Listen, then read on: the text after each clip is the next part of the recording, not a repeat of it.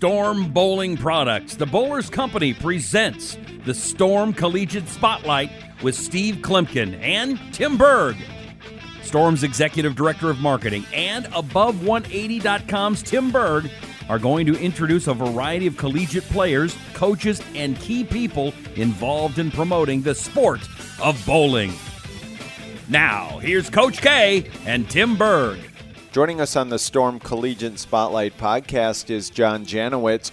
John recently celebrated his 23rd year with Kegel. Janowitz handles Kegel's tech support and also is involved in lane maintenance. JJ, it's Tim Berg and Coach Casey of Klemkin. Thanks for being here today on the Storm Collegiate Spotlight podcast.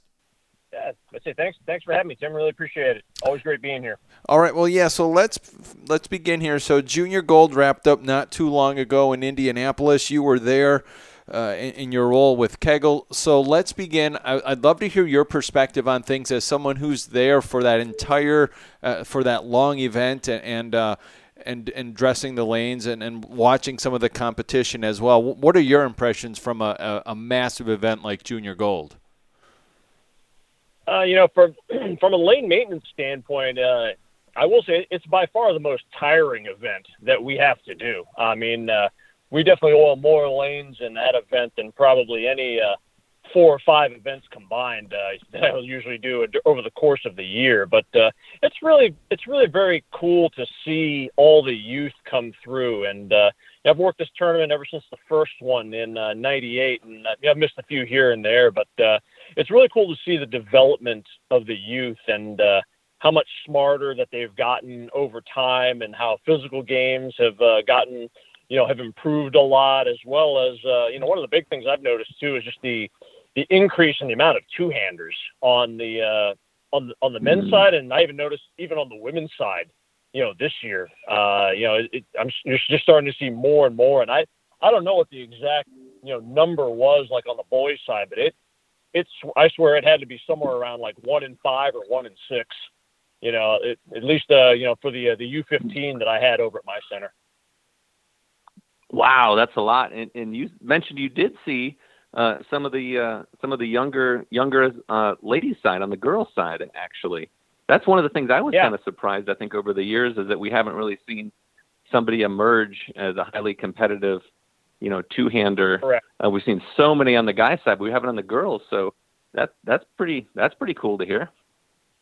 Yeah, I mean, I had the U18 girls at my place, and I mean, just from the squads that I had watched, just off and on, and I didn't, pay razor close attention to all of them, but I mean, I remember seeing 6, so I mean, and I'm sure there's probably a few more that I missed, 6 two-handed women, and considering the last time I remember working in 16, I didn't remember seeing any. I think it's also just kind of a sign of the times that that trend is definitely starting to filter into all of the youth all the way around, and a couple of them actually threw it really well. So I'm kind of looking forward to seeing what might happen, what we might see another 3, 4, 5 years down the road.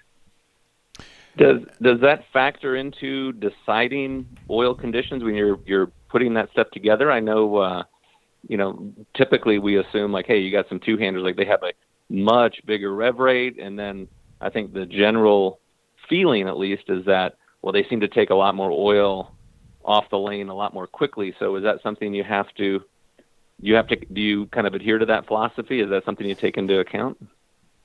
Yeah, I mean, it is something I think just more from a rev rate standpoint. You just have to account for the rev rate, just to try to get a little bit more oil more than anything, just to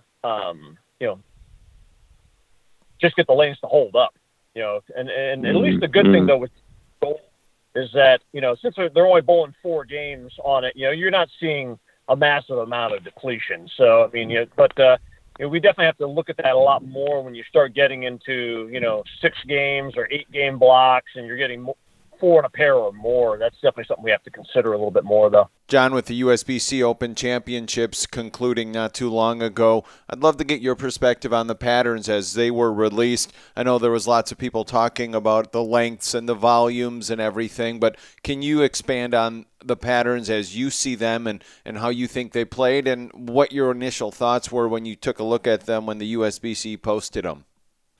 Yeah, I felt like they were both a little bit on the softer side. I think the team event more so than the doubles and singles, because I thought the doubles and singles the last few years was pretty playable anyway. But the team event was definitely, I felt like it was a little bit more relaxed compared to the, probably at least, the last 3 years in our, the last previous 3 years, because they were definitely a little bit on the harder side, especially on the fresh. And it did feel like there was a shade more hold and also a little more swing. And, when I kind of look at the way the pattern was designed, yeah, it kind of reflects that too, definitely more so compared to previous years. So yeah, that definitely makes sense. But the doubles and singles kind of surprised me a little bit. Actually, I thought it might have been a shade longer than it really was. But otherwise, I mean, from a shape standpoint and based on what I saw in ball reaction, yeah, I could definitely see that. And knowing the surfaces and bowling in both of those buildings, more than a couple of times, yeah,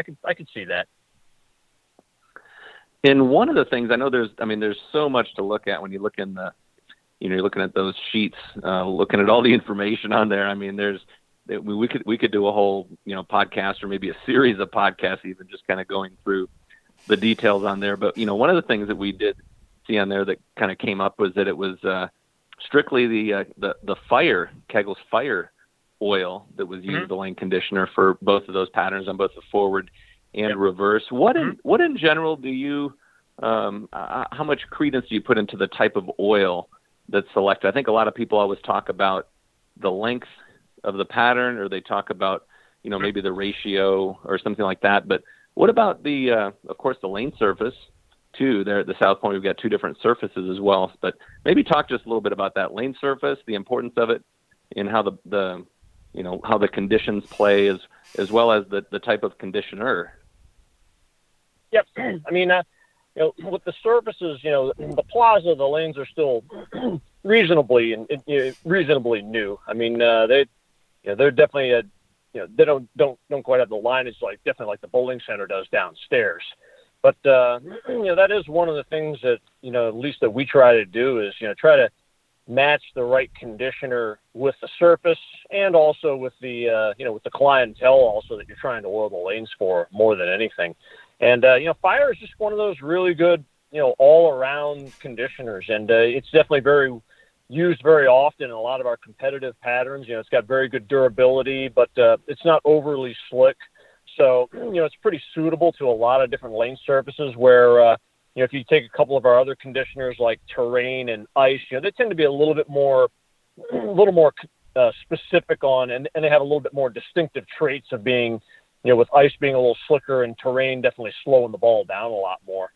So, like I said, I think more than anything, like when we take care of tournaments, we definitely try to match that up. And, if you got a little bit slicker surface and, you're dealing with, and guys are having a little bit trouble getting the ball to slow down naturally, using a conditioner like Fire or maybe a little bit of a combination with terrain would make a little bit more sense to get better front to back ball motion where, when you're dealing with a much higher friction surface or a more worn surface, a conditioner like ice that's a little bit slicker, to help the ball get to the front to be able to open up more angles through the front part of the lane, down the lane, then that definitely makes a little bit more sense. So that's kind of a little bit of one of the things that we look at. And, we didn't design the patterns for the Open Championships, but, like I said, the Fire, considering you've got a broad range of players, from, PBA touring pros all the way to, the average league bowler, I think Fire is just a pretty solid, safe choice that, like I said, should not have any trouble with, getting the ball to slow down for, many different types of styles. And as someone, like you said, a pattern development guy, not who created this one, but it has to kind of make you smile when you see the two guys at the top of the all events leaderboard, two guys with vastly different styles in Chris Vai and Sean Rash, and meaning the pattern can play for a guy who's more up the back of it like Sean is, and then versus Chris, who's a two-hander and gets over 500, has over 500 rev rates. So that ultimately too means seemingly the pattern was equal for the higher rev guys versus your lower rev guys as well, or your lesser rev guys, I should say. Mm-hmm. Yep. Yeah, I mean, there was definitely, they were definitely very playable. I thought, both of the doubles and singles and the team events. I didn't think either one of them were overly tricky. Like I said, I think the team event maybe was just a little bit more touchy. I think more than anything, just because of the fact that the surface at the regular bowling center just has a much more defined ball track, so I think that kind of makes it a little bit more obvious, but short of that, I mean, I thought they both played pretty well. I mean, I can't really complain a whole lot. So, I mean, I could have definitely had a little bit higher score, but like I said, it's, I definitely, it's nothing to blame on the lane conditioning at all. It's just operator error. Were you surprised that somebody got up to 2,300?